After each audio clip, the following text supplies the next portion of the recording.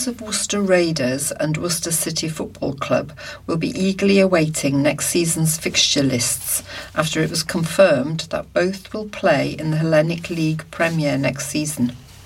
It is the first time that the two Worcester sides are in the same league due to City being moved across from the Midland Football League and into the Hellenic League by the FA.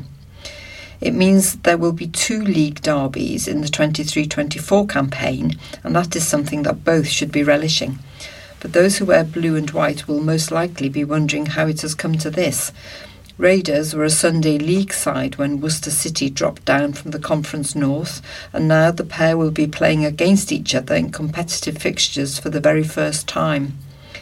Playing in the same league as Raiders, how the mighty have fallen, some in red and black might say. But City have to embrace it. They are where they are, but a move to the Hellenic League is a positive one for the club. The division is a much easier one to get out of compared to the MFL, which is notoriously tough. With the addition of playoffs again and potentially some much-needed investment, City should really be targeting at least a top 5 place. But with Malvern Town and Cribbs now promoted, Chris Cornes will be aiming for the title. City have been a sleeping giant for too long, and last season's near relegation will have been a wake-up call for all involved. But the FA's decision to move the club over to the Hellenic should be just the boost they need to climb out of step 5. As for Raiders, if you had said 6 or 7 years ago that Raiders would be in the same league as City, many would have asked you what planet you were on. But their rise through the levels has been swift, and now, alongside City's inability to escape step 5, they are level with their rivals and now have the chance to topple them. Raiders know this league and, for large parts of the 22-23 campaign, looked like they could finish in the top 2 and gain promotion, but they faded away in the end to finish 4th. But that was their first year at the level, and now focus will be to go one better this coming season and gain promotion, if not compete the title itself. They will relish the games with City. The chance for them to topple their big brothers will be one that players, supporters and coaching staff will be licking their lips over. There are storylines everywhere you look. Chris Cornes versus Raiders, Cornes versus Gormley, they are just two of the tasty narratives that swirl around this fixture. Cornes was dismissed as co-manager 2 seasons ago, and he will be eager to go and do the double over the side now managed by his former partner, Carl Gormley. Whilst they are good friends, beating each other will give both immense amounts of satisfaction. Then you can add the prospect of a Worcester derby at Sixways. Maybe thousands in attendance for that. How supporters of both sides will enjoy that one. It is great for football in this city to have both in the same league playing against each other. It should bring out the best in both. But which one will claim the kings of the kings? Which ones will claim the kings of the city crown? And finally, the cricket reaction wanted. Worcestershire will be hoping to move on quickly from last week's drubbing at Glamorgan when they welcome Leicestershire to New Road in the County Championship this week. The Pairs suffered a 10-wicket defeat at the Sophia Gardens inside just over 2 days of play. This week will be the final game of this block of red ball matches before the Vitality Blast arrives for the first time this season. Head coach Richardson admitted the experience in Cardiff last week was a tough couple of days, but was not about to get too carried away with the result. Looking for a reaction to Cardiff? It is always an interesting question, but you always want a positive performance turning into a result, he said. You just want to try and put in as good a performance as you can. Losing at Cardiff was a tough couple of days, and the boys have had a bit of a time to gather their thoughts. They've trained hard for a couple of days now, and we always have to look forward to the next game. Included in the squad is Jack Brooks, who has been signed on a short-term loan from Somerset. Richardson added, "We are down to 4 seamers, and it gives us an opportunity with the balance to see where we want to go. We will see what the wicket is like, but it has been reasonably seam-friendly here at the start of the season. Jack has lots of experience, over 500 first-class wickets, and has won a couple of county championships. He's a senior seamer who has been there and done it, a really good character, someone who is positive in how he looks at the world. It'd be really good to have him around. It is for this last game in this block of championship fixtures, and then we will see where we stand from there. Jack Libby, back, Josh Tongue, side strain, Dylan Pennington, hamstring, Pat Brown, groin, and Kashif Ali, thumb, are all currently sidelined with injury and won't be available this week. And that is the end of our contribution for this week. Thank you very much for listening. The obituaries will follow after the music, so it just remains for us all to say keep safe, and until next time, goodbye. Goodbye. Goodbye.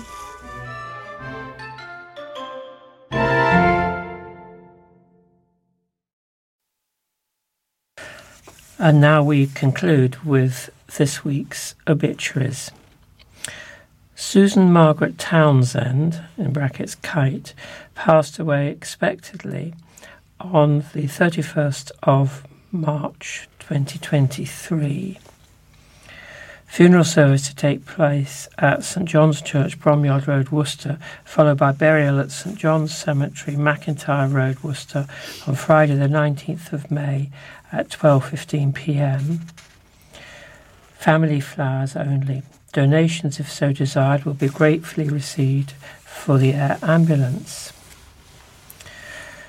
Kenneth Patrick passed away peacefully on Sunday the 9th of April in his 101st year. Funeral service at Worcester Crematorium on Monday the 22nd of May at 11:30 a.m.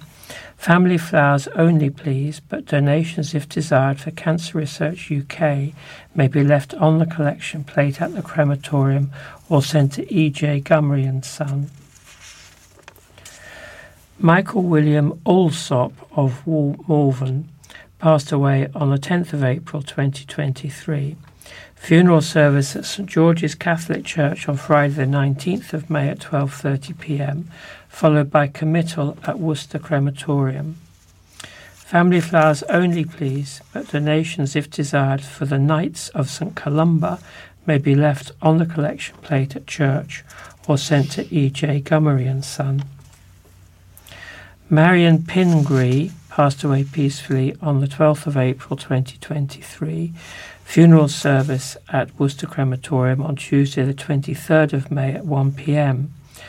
Family flowers only, please, but donations, if desired, for guide dogs or the Stroke Association may be left on the collection plate at the crematorium or sent to E.J. Gummery and Son.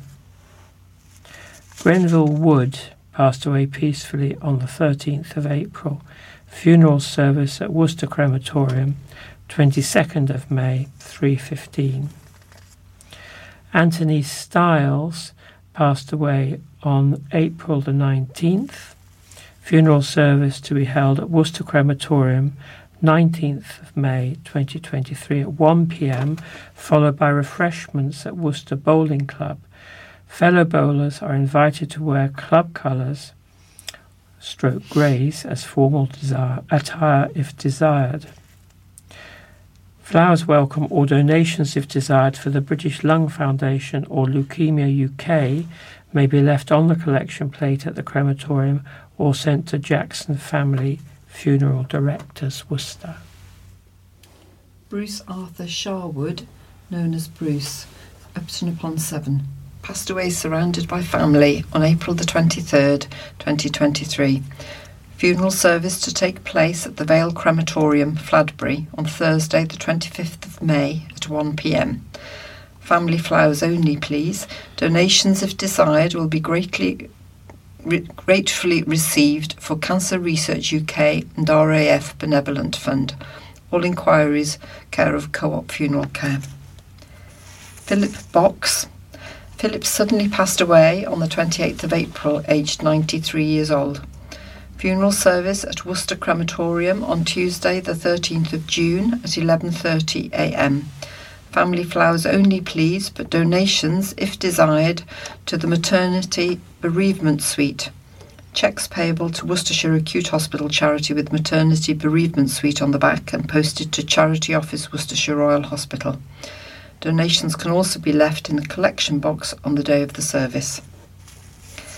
Marion Jane Thornton, Jane, Shepherd, 1962 to 2023. Passed from this life on the 30th of April after a short illness. Memorial service at Worcester Baptist Church, Sansom Walk, Tuesday the 30th of May at 11 a.m.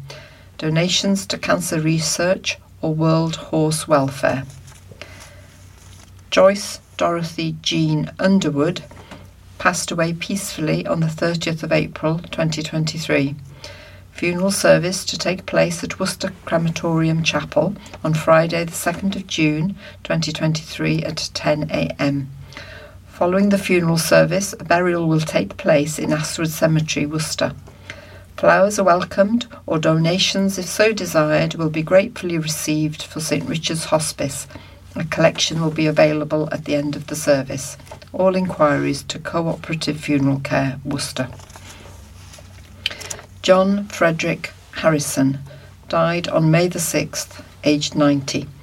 Funeral at St Martin's, London Road, 1 p.m, Wednesday the 24th of May. All welcome, family flowers only, any donations in lieu of flowers to British Heart Foundation. We send our best wishes and prayers to the family and friends recently bereaved at this difficult time.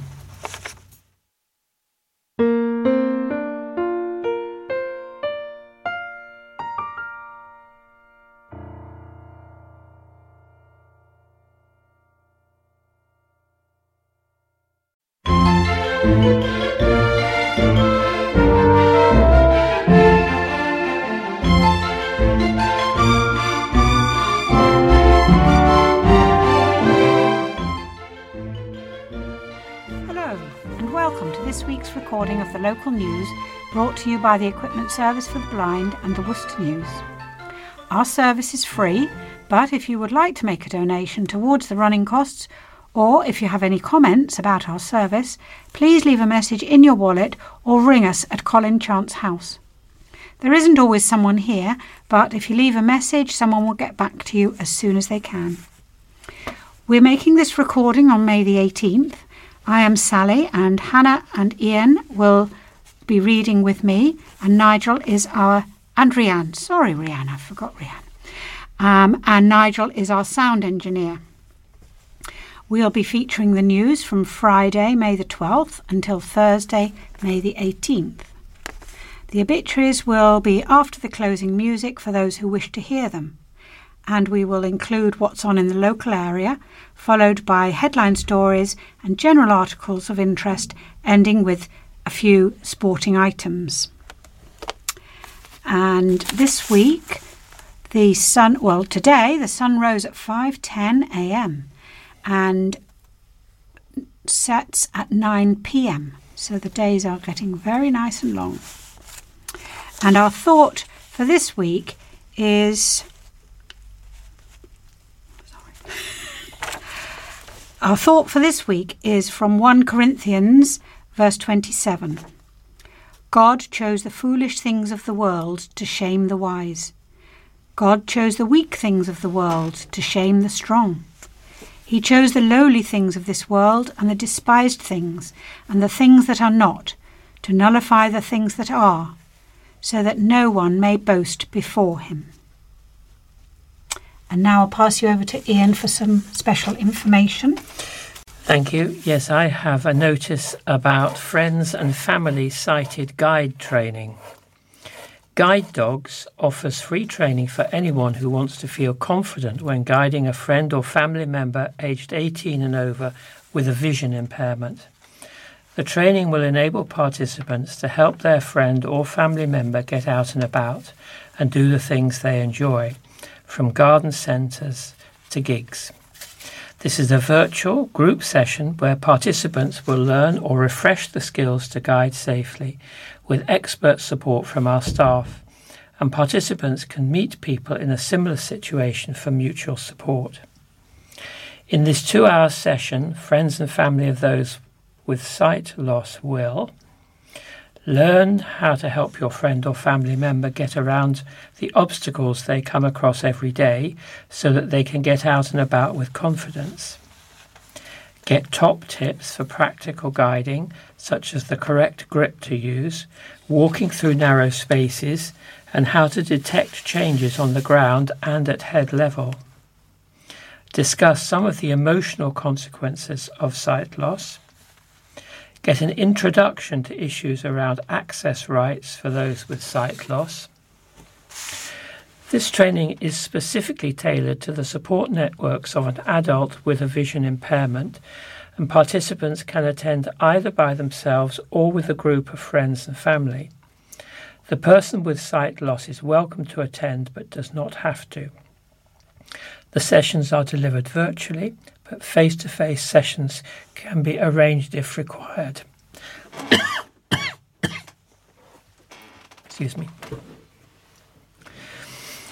The training is suitable for adults and children aged 12 years and over, where the child is accompanied by an adult.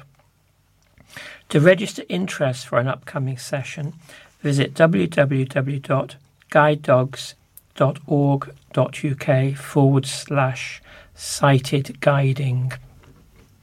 Additionally, Guide Dogs offers an introduction to sighted guide training, a shorter 1-hour session open to anyone aged 18 and over. If you know anyone who would like to learn the basics of guiding an adult with sight loss, this session is ideal for those working in volunteering with the public. Information via the same link. You can also contact Guide Dogs on 0800 781 1444. And now for the useful telephone numbers. Worcester Talking News is 01905 767766, and the police non-emergency number is 101. NHS Direct is 111. Out of hours medical assistance between 6 p.m. and 8 p.m. is 0300 123 3211. Crime Stoppers is 0800 555 111.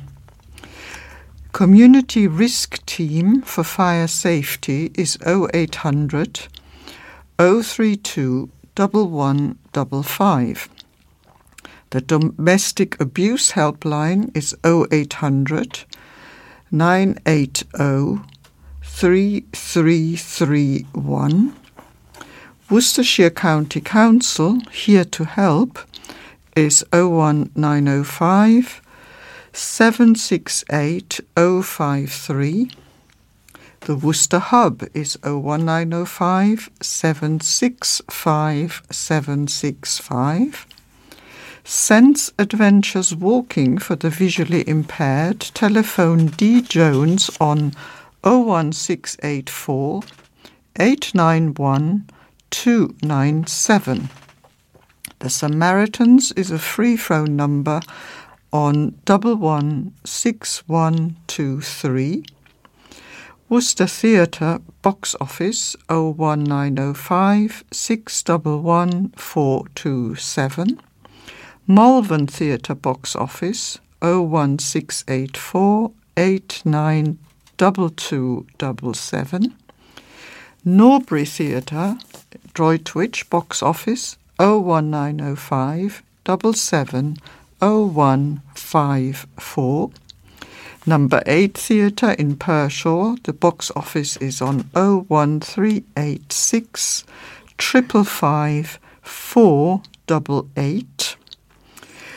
The National Grid, formerly Western Power, is a 24-hour service on 0800 917 7953. Use this in the event of a power cut.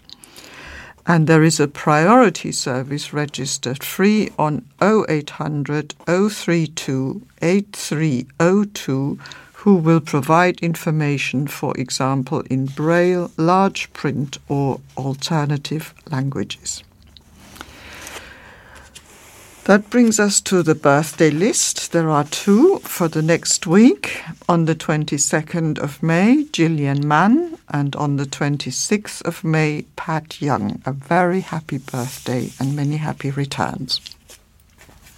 And now for a bit of information about what's on locally. A spring tradition, which marks the anniversary of the restoration of the monarchy, is due to take place this coming bank holiday.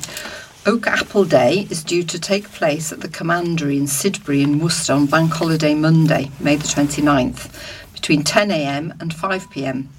This spring tradition marks the anniversary of the restoration of the monarchy in 1660, following the English Civil War, and has a special connection to the city of Worcester, the scene of the deciding battle of the Civil War in 1651. The Grade 1 listed Commandery, the Royalist headquarters during the Battle of Worcester, will be alive with reenactors, military demonstrations, history talks and more. Visitors can watch musket firing taking place in the picturesque walled gardens, and children can take part in cannon and pike drills throughout the day too. Fascinating talks from the Battle of Worcester Society and Worcester reenactors will transport visitors back to the time of the Civil War, say organisers. Visitors are also invited to take a tour up to Fort Royal Hill, where fighting took place during the final battle in 1651. The Commandery is one of the only places in the UK to still celebrate the spring tradition of Oak Apple Day, also known as Restoration Day. 9 years after Charles II hid from parliamentarian troops in an oak tree following the loss of his royalist cause at the Battle of Worcester, he returned to the throne on his 30th birthday, May the 29th, 1660, which became the annual celebration of Oak Apple Day. Helen Manning, Events and Activities Coordinator at the Commandery, said, "Oak Apple Day is a fun spring celebration for all the family to enjoy, and it brings to life some of the amazing stories from the Commandery's history. There's no booking required for Oak Apple Day at the Commandery, and usual entry admission applies. There is free admission to those with a season or Worcester residence pass to the Commandery. Oak Apple Day is followed by more living history. Children can follow in the footsteps of real Civil War soldiers over the May half-term holiday. They can take part in a cannon drill and learn to wield a pike in the gardens.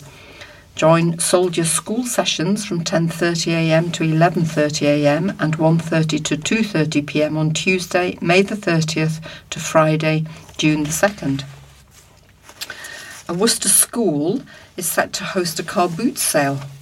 Cherry Orchard Primary School Association will host a car boot on its school grounds in Timberdine Close.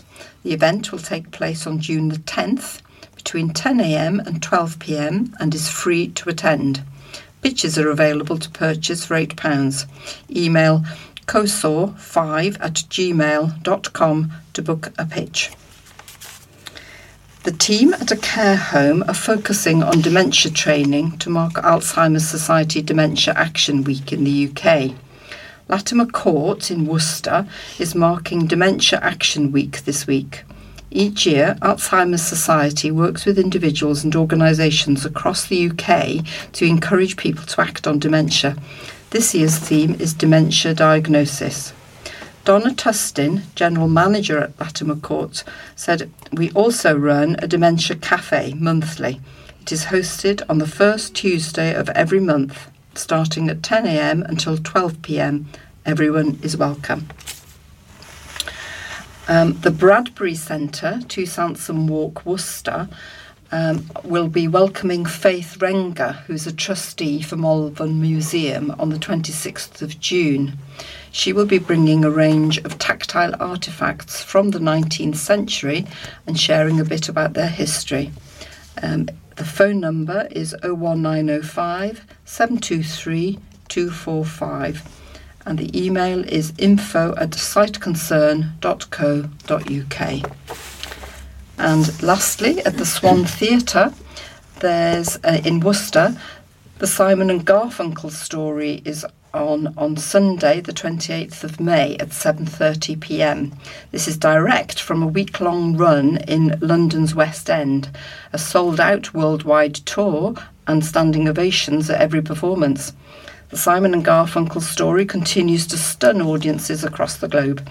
using huge projection photos, original film footage and a full live band performing all the hits including Mrs Robinson, Cecilia, Homeward Bound and many more. And that's on Sunday the 28th of May, 7:30 at Worcester Swan Theatre. Thank you, Rianne. And now we move to the headline news. Starting on Friday the 12th of May, youngsters are risking their lives. Daredevil youngsters are risking their lives jumping over a wide gap between rooftops, says a worried mum. Sarah Milam, who lives in the flats in Cranham Drive, Warndon, is concerned one of the young people will misjudge the distance and fall into the concrete slabs below, suffering serious or even fatal injury. The 41-year-old mum of Matthew 7 and Sophie 4 says one of the group crawls through the gap in a metal entrance gate at ground level to gain access to the flats above the shops. From there, they activate the door release and let the others in. She has also seen young people on the roof of Oasis Academy. Mrs Milam has also pointed out criminal damage inside the stairwell, including a note to a notice board which has scorch marks on it. Mrs Milam says West Mercia Police are aware of the situation and things have improved since their intervention. The matter has also been reported to Platform Housing, which manage the flats. However, she remains concerned with the warmer summer months and longer days ahead that things will get worse again. They run along the flat roofs of the shops and jump the gap.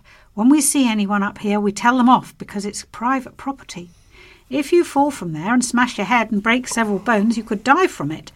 Police are trying to deter the youths, and in the last couple of weeks it has been quieter because of the work of the police. They are trying to do their best. Councillor Jill Desiree, the Warndon City Council, also visited the site and expressed concern about the potential for tragedy among young people and the need for better facilities for them on the estate. Councillor Desiree, who visited the flats on Tuesday, said that the gang were taking astonishing risks. Jumping a 7-foot gap over a concrete drop is horrendous. I dread to think of the life-changing injuries or worse that would result. Making the necessary security improvements to this area should be a top priority. Inspector Tanya Beckett of West Mercia Police said they're aware and are working closely with Platform Housing. Meanwhile, every incident is responded to and dealt with robustly until the relevant security can be improved and permanently prevent this activity occurring. Marion Duffy, Chief Operations Officer at Platform Housing Group, said, Platform is currently looking for a long-term security solution for the gate at Cranham Drive and is working in partnership with local police to try and resolve the ASB issues being experienced. The headline story for Saturday and Sunday, May 13th and 14th. Gridlocked. Perfect storm hits the roads. Drivers faced a day of delays as roadworks and heavy traffic from the Malvern Spring show created gridlock on Worcester's roads. A lane closure on the A4440 Southern Link Road, Crookbarrow Way, heading towards the Whittington roundabout and junction 7 of the M5, caused tailbacks going back to the St Peter's roundabout. Meanwhile, traffic in the other direction towards the Ketch roundabout was yesterday morning backed up as far as the Broomhall Way footbridge as thousands attend the RHS Malvern Spring Festival. Live traffic reports showed traffic was very slow on the A449 Malvern Road at Bastonford and near the Three Counties Showground, especially the junction of Hanley Road, B4209, and the B4208 Blackmore Park Road. Slow traffic was also being reported on the B4424 Upton Road towards Keller End and on Bellevue Terrace and Church Street in Malvern. A driver said, "The left lane is coned off as you head towards the Whittington roundabout on the Link Road, and despite warning signs, drivers were leaving it late to get into the right-hand lane, and some motorists were reluctant to let them in. I saw an Audi and a few Mini drivers cutting in very late." There are also cones all the way along Whittington Road to the Oakapple roundabout, and the lane closure is causing some delays. It looked like a workman was repainting some white markings on the road. The lane closure is for carriageway reconstruction and repair for carriageway improvement scheme works, according to the live roadworks map. But we have asked for further clarification about the nature of the roadworks from Worcestershire County Council Highways. Yesterday was the launch of the RHS show season across the UK, with the much-anticipated start of the RHS Malvern Spring Festival at the Three Counties Showground in Malvern, which runs until Sunday. In total, 100,000 people are expected to attend the RHS Malvern Spring Festival over the 4 days. This year's show has 5 newly created show gardens alongside 3 feature gardens. This year's festival has a theme of gardening for everyone and offers something for the emerging green fingers right through to plant aficionados. Top of the award-winning designers for 2023 is Jamie Langlands from Oxford Garden Company, who has scooped not only a Gold Award, a Best Construction and the top accolade of Best Show Garden for the Wildlife Trust's Wilder Spaces. And on Monday, May the 15th, the headline was, "What a Stink." And this refers to Cranham Drive, which we've just heard about, where the youngsters jump the gap between buildings. So it doesn't seem a very happy place. Fly-infested stinking bins. Stinking and overflowing bins surrounded by swarms of flies have left one family holding their noses in disgust as they blame fly tippers for the mess. The communal bins in Cranham Drive in Warndon, Worcester, are supposed to be locked behind a gate for residents only to use, but the keypad is missing, which means anyone can get in, leaving residents concerned about fly tipping. All the bins were full and overflowing at the flats, which overlook the shops, with broken mirror glass, toys and other rubbish strewn across the ground. Mum of 2, Sarah Milam, 41, who has lived in the flats for the last 5 years, said the access keypad had been gone for ages and should only be accessed by residents with a key fob. The full-time mum and carer who homeschools her children, Matthew 7 and Sophie 4, who were both left holding their nose and picking their way gingerly through the piles of rubbish on the ground. Now, with the entire keypad missing, the gate can be opened by anyone. Meanwhile, the gate is on an alleyway used as a cut-through to the shops on Cranham Drive. Mrs. Milam said, "Look at all the flies. The bins have been bad for months, so I try not to come this way.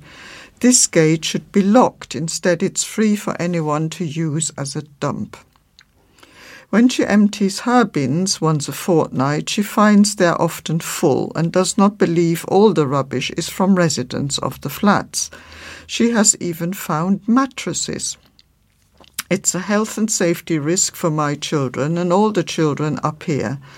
There are a few families living here with 3+ children. It's disgusting and it's getting worse.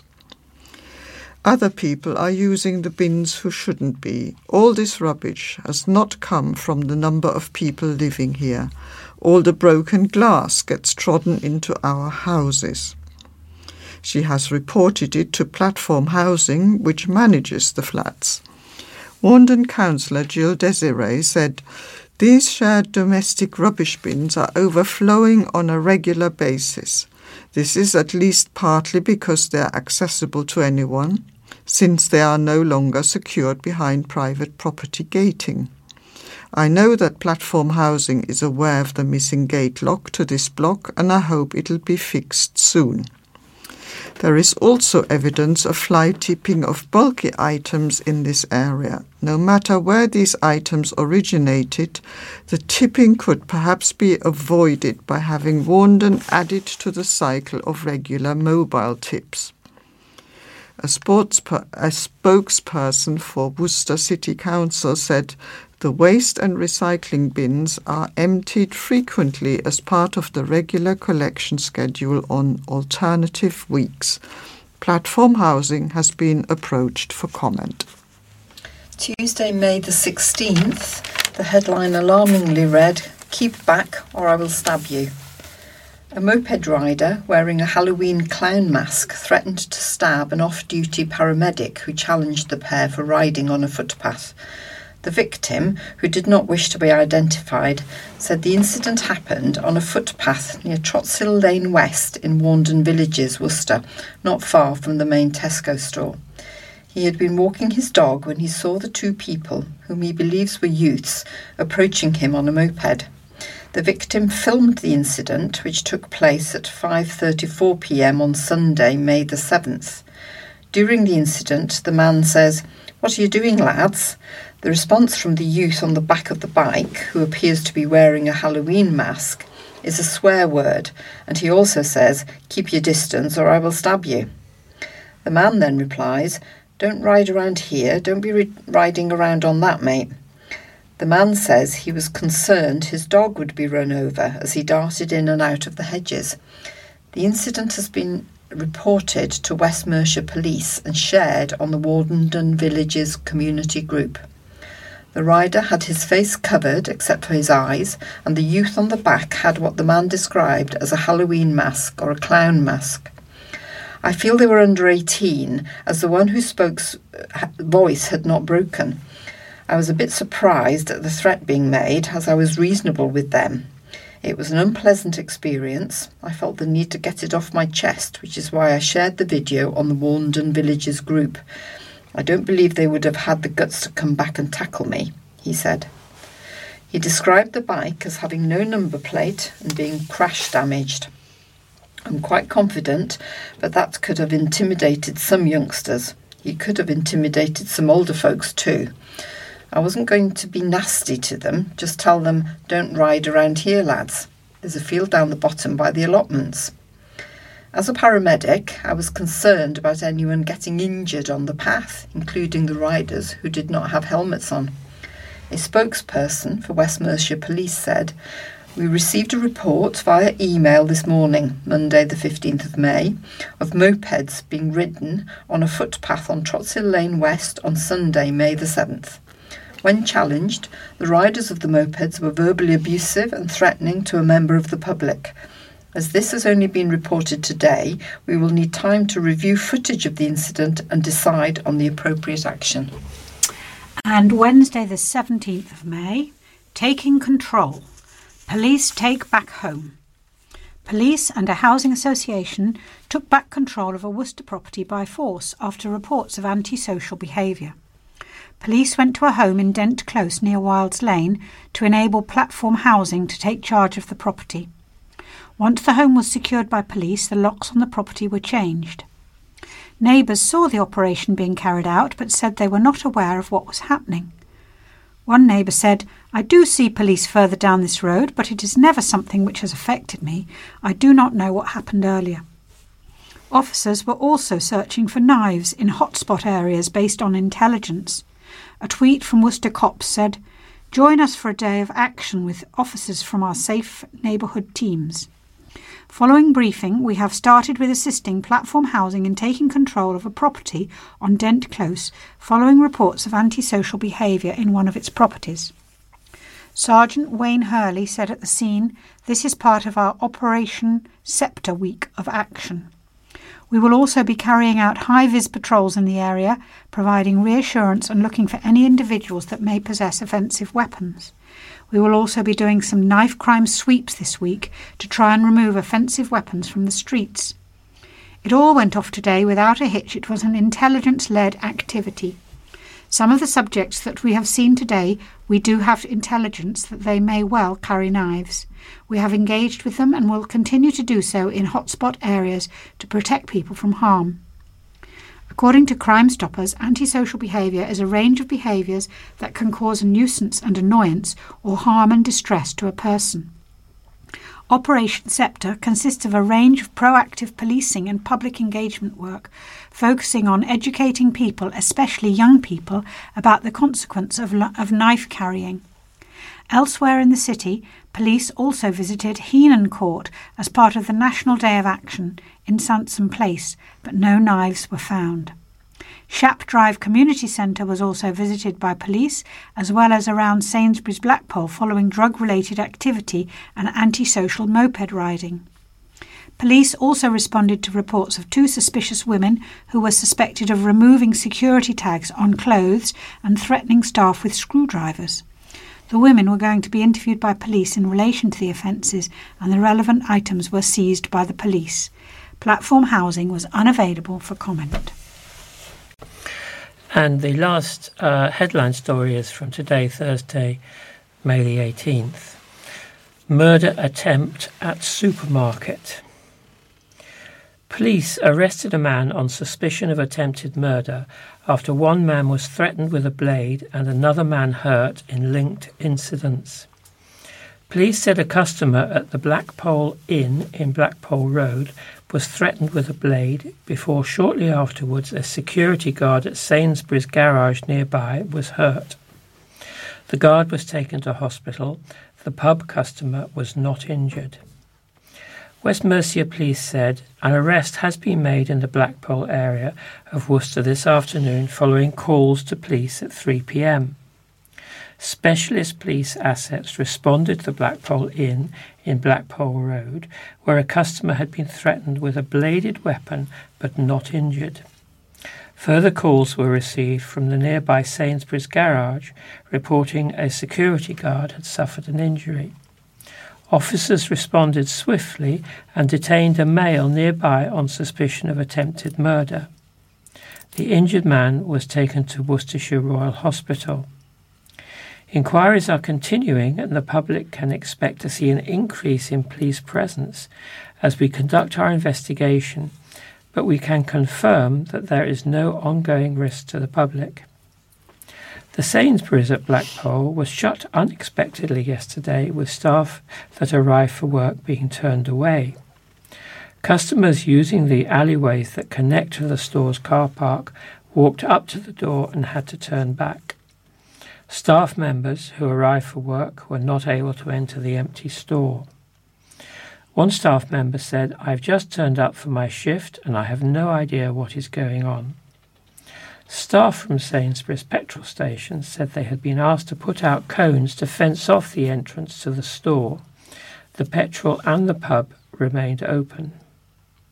A staff member at nearby Texaco garage next to the pub said, "We saw the police earlier. They called in just to ask if we'd seen anything suspicious, but we hadn't." A manager at the nearby McDonald's store said, "We were called about a serious incident earlier from someone just letting us at the store know what had happened in the area." Crowds tuck in at food festival is our next story. Foodies were treated to tasty treats as an alfresco festival of flavour returned to Worcester. Worcester Dining Club, a spin-off of the popular Digbeth Dining Club, took place in Cathedral Square on Friday. Traders including Disco Fries, Cleopatra's Kitchen, What the Chuck, the Durf Urban Cheesecake and Fat Snags serving up snacks in the city centre. The first Worcester Dining Club was held last month and attracted big crowds, and the event seems to have taken off, with the square busy again today. Richard Newman of gourmet hot dog sellers Fat Snags said he loved coming to Worcester. "I've come from near Bromsgrove, so not too far," he said. "I used to come here with Grub Club 3 or 4 years ago, and I love it here." He said there was a real vibe and in the square, and after a steady start, it expected to get busier as the evening went on. The team at The Buff, which serves a variety of loaded fries with steak strips, were also enjoying the atmosphere at their first event in the city. Johnny Redding and Ellie Wright were among the visitors, eager to get their hands on some of the gourmet foods on offer. "We thought it'd be nice to come down and try some different foods," said Johnny. Ellie added, "Friends of ours came to the last one and said it was really good, so we were giving it a go."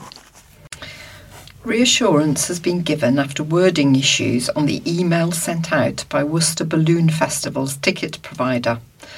Organisers of Worcester Balloon Festival decided to postpone the event, which was supposed to take place on Friday and Saturday because of waterlogged fields. Those who had purchased tickets have had them automatically transferred to the festival's new dates. However, there has been confusion as the email sent by ticket provider Skiddle only states this is for Friday tickets. Worcester Balloon Festival has reassured visitors that this is simply a wording issue and they have raised it with Skiddle. In a statement, the festival said, "We appreciate the support from the community and hope they will still be able to join us in June. As organisers, this is never an easy decision, but one that is necessary given the forecast. Skiddle has automatically transferred all tickets to the new dates. However, on the email it only states Friday. This is simply a wording issue that we have raised. We would like to assure everyone that the ticket is valid for the day that you have booked it. Therefore, if you have booked on the Saturday, your ticket will be valid for the Saturday. For anyone unable to attend, the refund option is now available on Skiddle and can be accessed through the booking system. There is a time frame on being able to request refunds. The festival will now take place on June the 23rd and 24th. Everyone has also been urged to be patient while the festival deals with large volumes of messages. After a ground assessment today, Tuesday, festival organisers postponed the event. A spokesperson for the event added, "We are an inclusive event and understand the impact that this might have on some of our attendees with mobility issues. As well as this, we want to provide the very best experience for everyone in Worcester and therefore have made the difficult decision to postpone until the 23rd and 24th of June to give the ground time to dry out. Tickets for the new dates in June will be available soon." And now an announcement from Chiltern Railways, Cross Country, Great Western Railway and Network Rail, saying thank you for your patience regarding repairs to Newnham Viaduct in Oxfordshire. We know how important the railway is to the communities we serve, so we'd like to reassure you we're doing everything we can to keep our customers moving while the railway line is closed. The repairs required to rebuild the 19th century viaduct are complex, but our teams of specialist engineers continue to work day and night to restore the viaduct to its former glory and reinstate the rail links we know many of you rely on.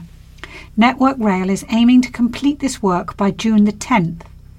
We know that the trains that are running have been significantly busier than normal, so until the line between Oxford and Didcot reopens, we've been working together to run trains with more carriages on the routes that remain open and regular buses where we can't.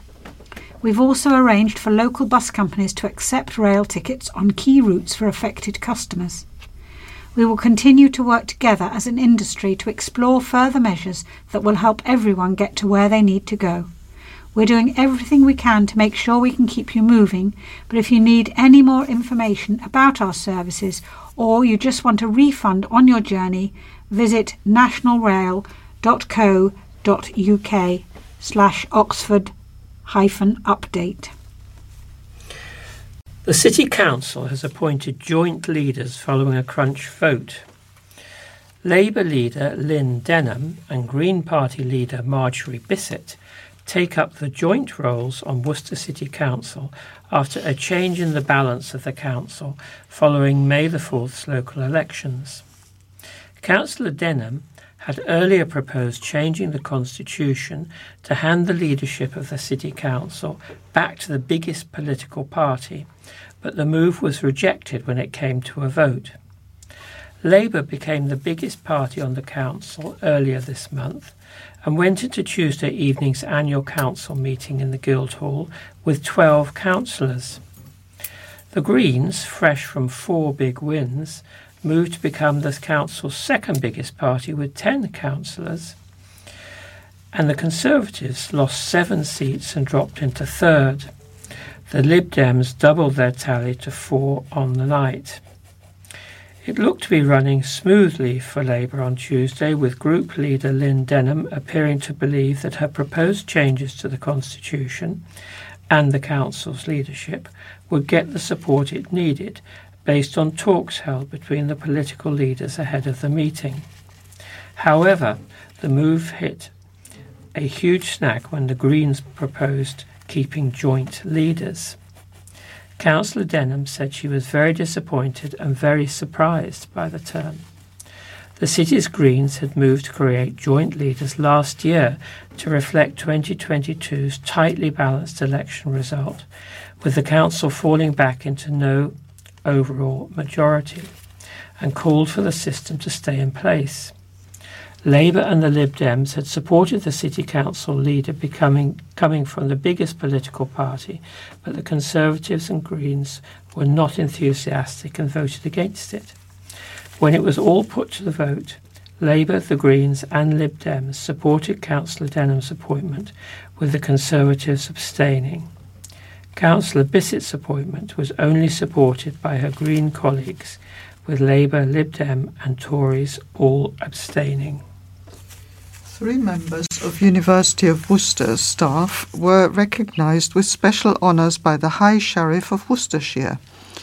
During his time in the role, Andrew Manning Cox presented Residential Experience Manager Judith Bick with a High Sheriff's Award in recognition of great and valuable services to the community. Ms. Bick has done many years of volunteering to help the homeless in Birmingham. She has volunteered at Birmingham Christmas Shelter, which provides food, shelter and various services for homeless people over the festive period. Every Christmas for the last 7 years, and in the lead-up, she raises donations of clothing and money. Meanwhile, Jane Shaw, Operations Manager in the Communications and External Affairs team, received the High Sheriff's Award for Outstanding Service to the community of Worcestershire, marking her exceptional contribution towards event fundraising for the university's Charity of the Year.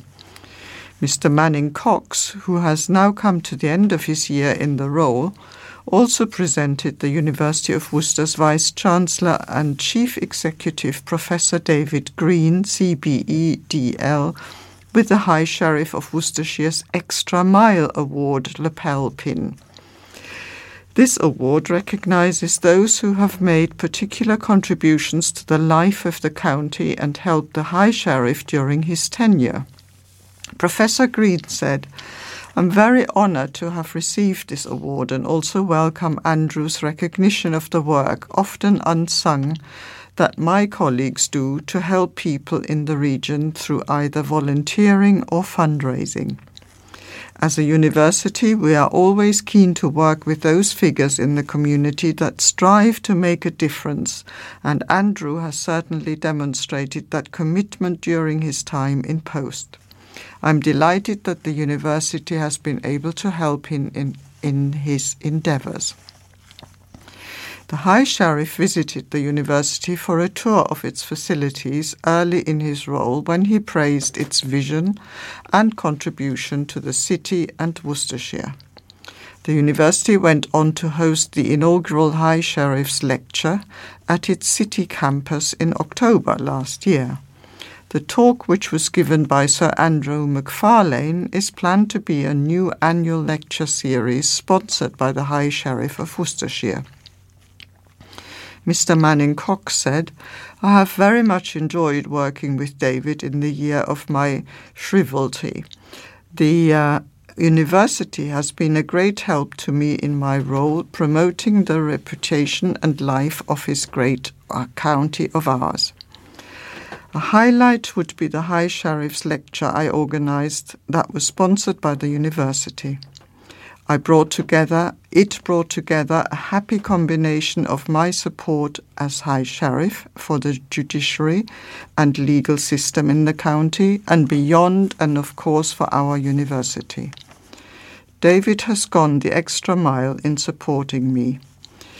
We have worked hand in hand to do what we have achieved. I was also very glad to recognise during my tenure 2 exceptional members of staff who have gone above and beyond to help their community. Mr. Manning Cox concluded his duties at the end of March, relinquishing the role of High Sheriff of Worcestershire to Louise Hewitt, the founder and former director of Hewitt Recruitment, who retired in 2021 after more than 40 years in business. She was present to witness Professor Green receive his award and is a Fellow of the University. Dog owners in Worcestershire are being warned to remain vigilant as more than 100 cases of a fatal pet disease have been recorded in the county. Lungworm cases are on the rise and have been coming to light nationwide. There have been 159 lungworm cases reported in a 50-mile radius, according to My Pet and I. Lungworm is a parasite that can be spread in the environment in several ways. For example, infected dogs and foxes can spread the disease, with lungworm larvae being present in their faeces. Other animals can ingest this, or it can be eaten by slugs and snails, which if eaten by dogs can further spread the disease. And the disease could be fatal to dogs if left untreated. However, Steve Odell, owner and senior vet at MacArthur, Barstow and Gibbs in Worcester, said, "It is a potentially fatal disease, but dog owners don't need to be terrified. You just need to be aware of how to prevent it. It is an emerging disease. 20 years ago it was barely mentioned. There are hot spots in the country. Worcester is a medium to lukewarm hotspot. There are symptoms you should look out for, including coughing, struggling to breathe, weakness and breathing problems. Other symptoms also include changes in breathing, going off food, upset stomach with vomiting and or diarrhea, weight loss, tiredness, and unexplained or excessive bruising." Mr. Odell, who has been a vet for 27 years, said prevention is the best solution for lungworms. He said, "There should be an emphasis on prevention. If you look back 10 to 15 years, there was very little that could be done to prevent." He has outlined some of the things you can do to prevent your dog from being seriously harmed by a lungworm infection in the following ways. The first tip is to pick up your dog's faeces quickly. Also, removing toys and bowls from the garden overnight so they are not exposed to slugs and snails. He said the best people to get advice from would be your veterinary practice. Another good prevention technique is to make sure you're regularly flea and worming your dog. There are preventative products out there and they are effective. You should be able to get peace of mind if you follow these steps.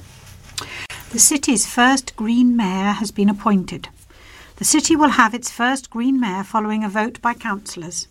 Councillor Louis Stephen has made the step up to the ceremonial position and becomes the first Green member of Worcester City Council to be appointed to the prestigious role. Lib Dem councillor Mel Alcott will serve as Deputy Mayor for the next 12 months following a vote at the City Council's annual meeting in the Guildhall on May the 17th.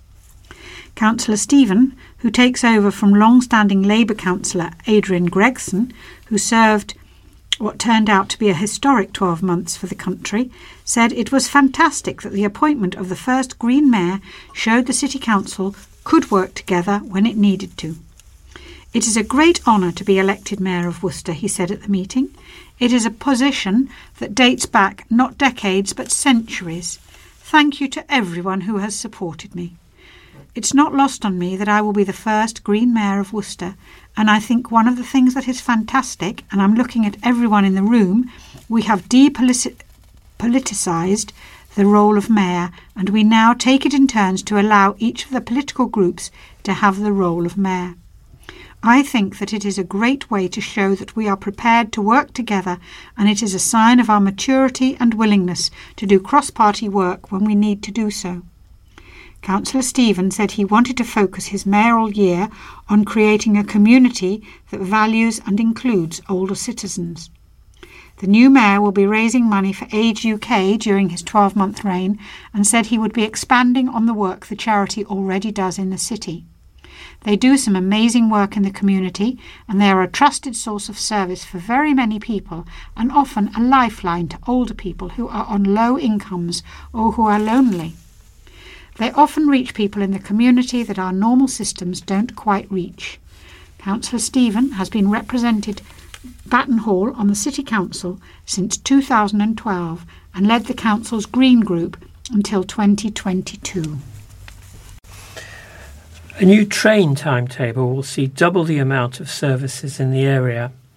A new hourly service between Worcester, Cheltenham, Gloucester and Bristol is being introduced next week by Great Western Railway. The announcement has been welcomed by the Cotswold Line Promotion Group, which has campaigned for many years for improvements to the service connecting Worcester and the west of England. The extra services offer a real boost not only for passengers from Worcester and Ashchurch for Tewkesbury stations, but also open up many other new journey opportunities, said Cotswold Line Promotion Group Publicity Officer Julian Palfrey. Journeys to Bristol and the west from stations north of Worcester, such as Kidderminster and Droitwich, will also be made much easier with existing half-hourly connecting services. GWR's new summer timetable will come into effect from Monday, May the 22nd. The hourly service will replace the current 2-hourly service. While the new services have been welcomed by the 1,300 members of the Cotswold Line Promotion Group, they have expressed serious concerns over the loss of services from Great Malvern to Bristol.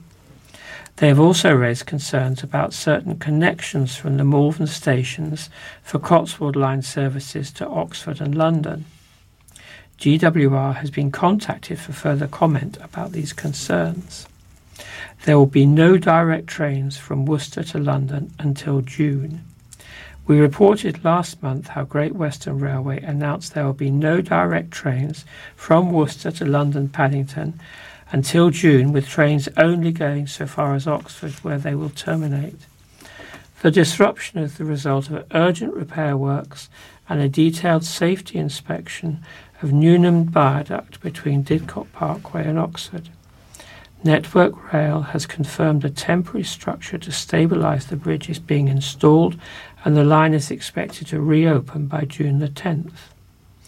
GWR confirmed there is a limited rail replacement bus service in place, but this is likely to be very busy and customers should expect to see significant delays to their journeys.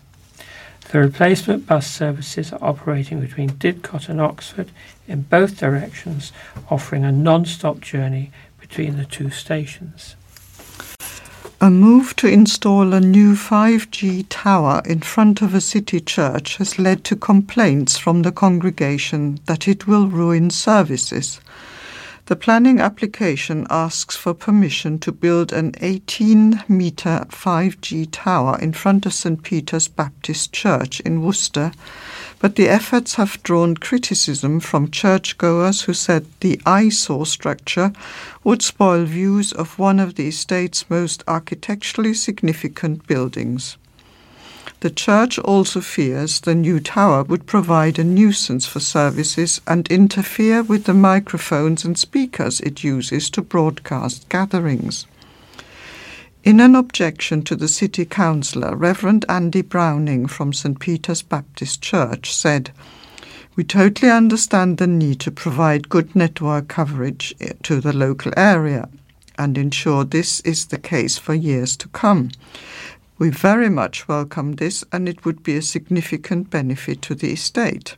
However, we are very concerned about a number of issues that we feel make the proposed location inappropriate, and also the effect the mast will have on us as an organisation. We work very hard to ensure that our building is the best it can be for all who come here. This includes aesthetically. Having an 18-metre mast right outside the front of the building, getting in the way of our signage directly in front of where we advertise our activities for the community to see what we're doing, makes the location seem very unreasonable." Adrian Giles of Saltwood Avenue said, "The church is the most architecturally significant building on the estate. and the proposed mast will obscure the front aspect and signage of the church from the road, spoiling the visual amenity of the area. Another objector, Victoria Golding, said, "As a member of St. Peter's Church, I believe that this mast and associated structures will have a significant impact on the appearance of the church building. We hold regular events outside near this area, and we also have a Christmas tree, which is sited close to this area each year." The church said the patch of land that has been proposed as a site for the new 5G tower was purposely left out of the sale by the City Council in 2005, so that views were not blocked for drivers using the two nearby roundabouts in St. Peter's Drive. Having invested thousands of pounds to equip the building with microphones, amplifiers and other broadcasting equipment, the church is also worried the near-identical frequencies from the 5G tower would interfere with its signals, which would be very expensive to replace to prevent any intrusions. However, highways officers at Worcestershire County Councils have raised no objection, saying visibility for drivers would not be affected by the new 5G tower. A Worcester police officer has been jailed after being found guilty of rape and sexual assaults. Michael Derbyshire, aged 57, had been charged with 1 count of rape and 5 counts of sexual assault. A jury at Worcester Crown Court found him guilty of all charges on Friday the 12th of May, following a 2-week retrial. He has been sentenced to 14 years. At a previous trial in March 2021, which resulted in a hung jury, Derbyshire was accused of sexually assaulting, then raping a woman he had met in White Hart pub in Fernhill Heath. He was also accused of sexually assaulting a second woman he met on dating site Match.com. The offences, which took place between November 2018 and August 2019, were reported to police in November 2019. He was suspended from duty on December 2nd, 2019 and charged the following April. Deputy Chief Constable Alex Murray described the crimes as abhorrent. The victims in this case showed great bravery and courage in coming forward and supporting our investigation. They have been incredibly patient through the process, and I would like to thank them for helping ensure a dangerous individual will now face the consequences of his crimes. I want the public to have confidence in our actions to proactively root out those who have no place in policing. We will continue to make sure those in our force who commit criminal offences are put before the courts and face disciplinary procedures to ensure they are banned from working in policing ever again. I would like to reassure victims of sexual offences that when they make a complaint to us, we will investigate it thoroughly and have a team of specially trained officers who will support them throughout the process.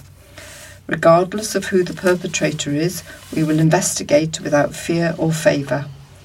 West Mercia Police Commissioner John Campion added, "I have no doubt that today's verdict will further question the public's confidence in policing. However, I want to assure people that I, nor the force, will tolerate this kind of behaviour. An accelerated misconduct process will now take place." If you have been affected by sexual assault, support is available by phone on 0800 952 3000, via email at info@victimadviceline.org.uk and through live chat on victimadviceline.org.uk. Blind are being put at risk. Blind people are being put at risk when the NHS provides them with inaccessible information about their health, a charity has warned.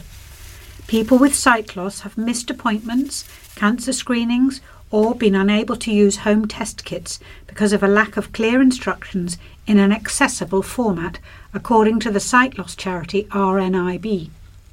It warned that denying people access to their information can also cause embarrassment and loss of dignity.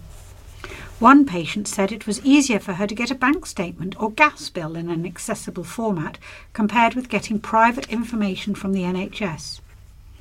Linda Hanson from Bradford, who is severely sight impaired, said she needed to get her daughter to read the results of a medical exam, which was sent to her in print format.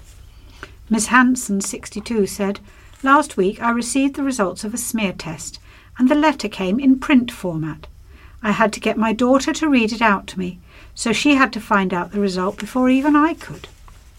I can get my bank statement or a gas bill in accessible formats, but yet I still receive health information that I can't read. What could be more personal than your health status?" Meanwhile, she described how the NHS had cancelled a separate appointment but only informed her by letter. Not knowing the appointment was cancelled, she still made her way to the hospital via taxi. When Miss Hanson arrived, she was told the appointment had been cancelled and said she was asked, "Did you not see the letter?" A new RNIB campaign, My Info, My Way, has been launched, calling for all blind and partially sighted people to be given accessible information. The charity said a failure to provide information in an accessible format is putting blind and partially sighted people at risk. A touching tribute has been paid to a proud councillor who died just days after he was re-elected. A single red rose was left by Labour councillors in the Guildhall in Worcester to remember colleague councillor Simon Cronin, who died last week aged 64 after a short illness. The flower, the symbol of the Labour Party, was placed in front of Councillor Cronin's nameplate in the council chamber ahead of Tuesday's annual council meeting. Councillor Richard Udall tweeted a photo of the rose with the caption, "We will remember him." The annual council meeting was also used as an opportunity by councillors to pay tribute to Councillor Cronin. Nunnery Ward colleague, Councillor Pat Agar, who had known Councillor Cronin for more than 25 years, paid an emotional tribute highlighting his love of real ale, travelling, his enduring anti-racism work, as well as a penchant for collecting, including Royal Worcester porcelain, paintings, stamps and coins, and above all else his love for Worcester. Simon was very proud to be a councillor, she said. He was a local man through and through. The thing I always remember about Simon is his gift for friendship and his kind heart that will stay with me, and I hope it will stay with you too. Labour Group leader Lynn Denham said she had been overwhelmed by the tributes to Councillor Cronin from so many directions. He was a Worcester man who always had time to chat and share a coffee and share a story, she said. The common theme from all the contact that has come our way is that he was a kind, gentle and generous man who had a positive impact on the people around him, which is a pretty good legacy. He died as he wanted, as Councillor Cronin for Nunnery Ward. Tory leader Councillor James Stanley said the council had been diminished by the loss of Councillor Cronin, and Green Councillor Neil Lawrenson said meeting the Nunnery councillor was one of the best things that had happened to him at the City Council. He was always a friendly face, he said. He was liked and respected by councillors from all parties, council staff and many Worcester residents. Councillor Alan Amos said, "I will miss him, and I think everybody who knew him will miss him. He will be remembered with great fondness." Worcester has been named among one of the best places to raise a family in 2023, according to a new study.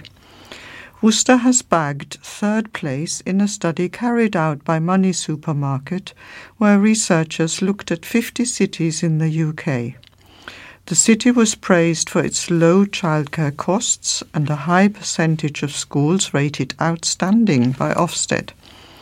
Worcester stood out for its ability to offer child-friendly restaurants and child-friendly activities. The study looked at a range of factors including housing affordability, the cost of childcare, safety, schooling, and general quality of life factors such as the number of family-friendly restaurants and days out, in order to find the UK's most family-friendly towns and cities. Locations were scored on their relative performance in each category, and scores were totalled to create an overall family-friendly score. But sadly doesn't tell us what the other two cities are. Councillor Adrian Gregson has done a roundup of the Mayor's diary this last week. He starts by saying it was a busy and emotional week. The Lord Lieutenant and I hosted a coronation big lunch in the Guildhall for a range of people nominated by their charities. It was a really good cross-section and everyone enjoyed it. Throughout my year, I have been amazed by the dedication and commitment of people working in the voluntary sector for the city. And there was quiche. The cathedral service was a rousing evensong with great music and a first-hand report from Westminster Abbey by Bishop John. I'm sure you spotted him in the front row. At the Palace Garden Party on Tuesday, it was a bit like, did I see them on telly on Saturday? All in all, the crowds bumping into several people from Worcestershire, including my mayor's officer Rob on a well-deserved invitation. Shame the king was resting that day. I opened another art exhibition in the Arches for Kat Standen, who amongst other great things has been busy painting our signposts across the city, and also slightly amended the official coronation logo to stick in some black pears. Look carefully next time you see one in a shop window. Finally, on the theme, we had lunch with municipal charity and residents of Barclays, Wyatts and Nash's almshouses. A lovely occasion, doubling up with Paul's 80th. And even this far in, I managed to get the loyal toast wrong again. My thanks go to Worcester Wanderers again for digging deep at the club dinner in an auction for signed Warriors shirts, historic items now, in aid of my charities Onside and Seven Arts. A very sad week too, as we lost Simon Cronin, a man I had known for years, well before he joined the council, RIP. Finally, a word to those RGS boys and girls, down in one. Hawk used to scatter gulls. A hawk caused gulls to scatter in terror as the impressive raptor swooped down to clear the rooftops of the nesting pests. The bird of prey could be seen perching on buildings in the shambles outside Marks and Spencer's in Worcester on Thursday as the screeching gulls flew about in obvious dismay. At first the gulls scattered but also tried to mob the raptor, which held its ground and seemed annoyed by their attempts to attack it. A Harris hawk has been used by Worcester City Council to scare away nesting gulls recently, and we have approached them for a comment and for an update on how the scheme is working. One shopper who was greeted by the spectacular sight said, "I didn't mind it at all. It was a beautiful bird. It didn't kill anything. It just looked annoyed with the noise that they were making. They really didn't like it around." Maybe 2 or 3 birds of prey would have made a bigger impact, as there were a few gulls that swooped towards it, but it stood its ground. We also reported last month how a bird of prey scattered seagulls when it was released in Worcester High Street. Dozens of seagulls were chased away by a hawk in Worcester in a bid to reduce the number of gulls in the city. The hawks help discourage gulls from nesting when they migrate to the UK for the spring and summer months. This has been organised by Worcester City Council for the past 2 years to try and keep the gull numbers down.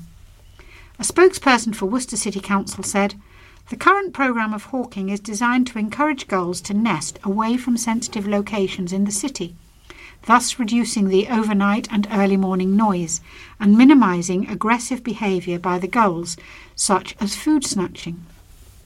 Hawking takes place 3 times a week, running from late February to May to cover the early part of the gull nesting season. It covers most of the city centre and other key areas, including the Tithing, Waterside, Britannia Square and an industrial site outside the city centre which is close to housing. The hawks are trained not to attack the gulls but to deter them by their mere presence. In the past, drones replacing birds' eggs with lifelike dummies, gull-proof bins and gull-proof waste sacks for businesses have been among the methods attempted to control the gull members. The move comes after Worcester City Council's Environmental Committee was given legal advice that a cull was not possible as some of the gulls are protected species or endangered. The programme is carried out by an experienced hawk flyer who will, when possible, deploy the hawk from accessible rooftops to establish a presence of the hawk where the gulls would usually nest. And we're going to finish off this general story section by reading 4 sporting pieces. The first is about Worcester City Football Club. Worcester City are on the verge of much needed investment as the club try to rebuild both on and off the pitch.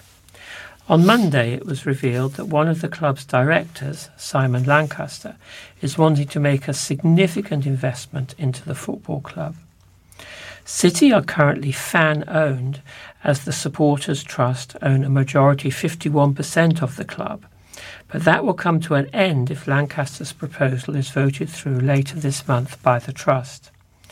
Lancaster has the full support from the Supporters Trust as well as the City Board of Directors.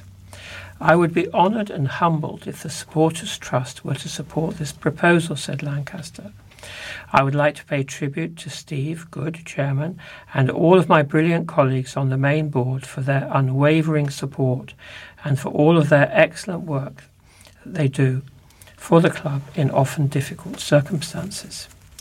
I would also like to thank the Supporters Trust.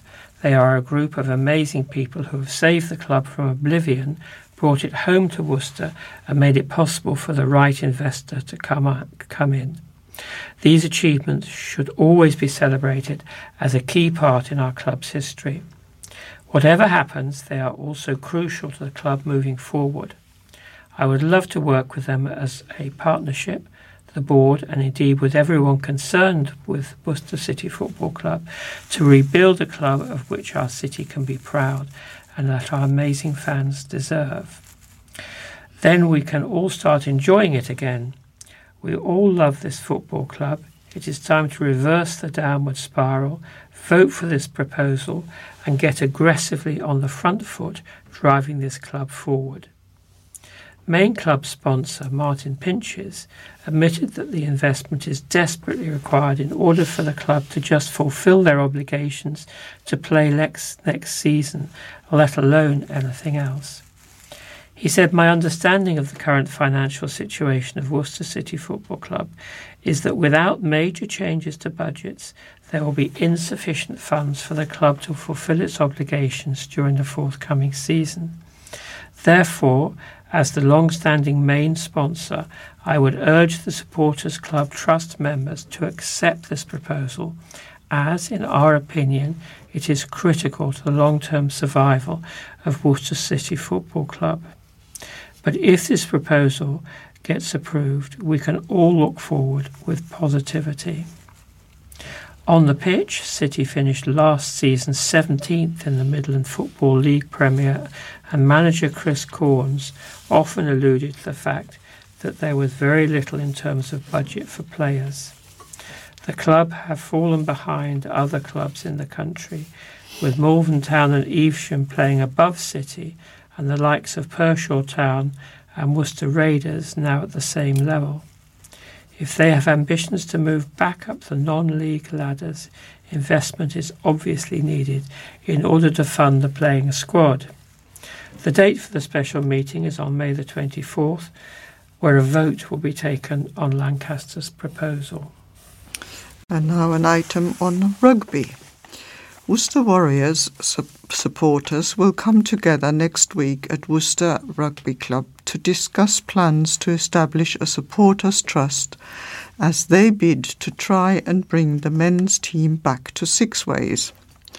A group of supporters have already created the trust, Worcester Warrior Supporter Trust, via social media accounts, but they will present their plans to other supporters of the club at an open event at Worcester RFC on Friday at 7 p.m. in order to formally establish their objectives. The Trust's website outlined the following aims: to strengthen the voice of the supporters in the running of the club with the primary goal of restarting a men's Worcester Warrior team which plays and trains at Sixways Stadium. The ambition to return that team to elite level in the longer term. To work closely with the Worcester Warriors Foundation to secure its future financial health. To support and form partnerships with the Worcester Warriors Women's Club and the RFU Midlands Academy, the ambition being to ensure that elite-level women's rugby remains at Sixways and the restoration of academy status. To restore the damage done to the legacy of Cecil Duckworth. The meeting, which has 200 free tickets available, will include presentations, a question and answer and a public vote by show of hands on whether or not to register the trust as a community benefit society with the Financial Conduct Authority. Supporters have been unanimous in their concern about the club's future. At the start of this month, it was confirmed that Atlas, directed by Jim O'Toole and James Sandford, had purchased the club and its assets. They confirmed their initial plan to bring local side Stourbridge to Sixways under the Worcester Warriors name and could be there to 3 to 4 years. While talk of Wasps playing and training out of the stadium remains on the table. The RFU had accepted Wasps' application to play in the Championship from next season, but the deadline for them to confirm their team for it is said to be the end of May. Fans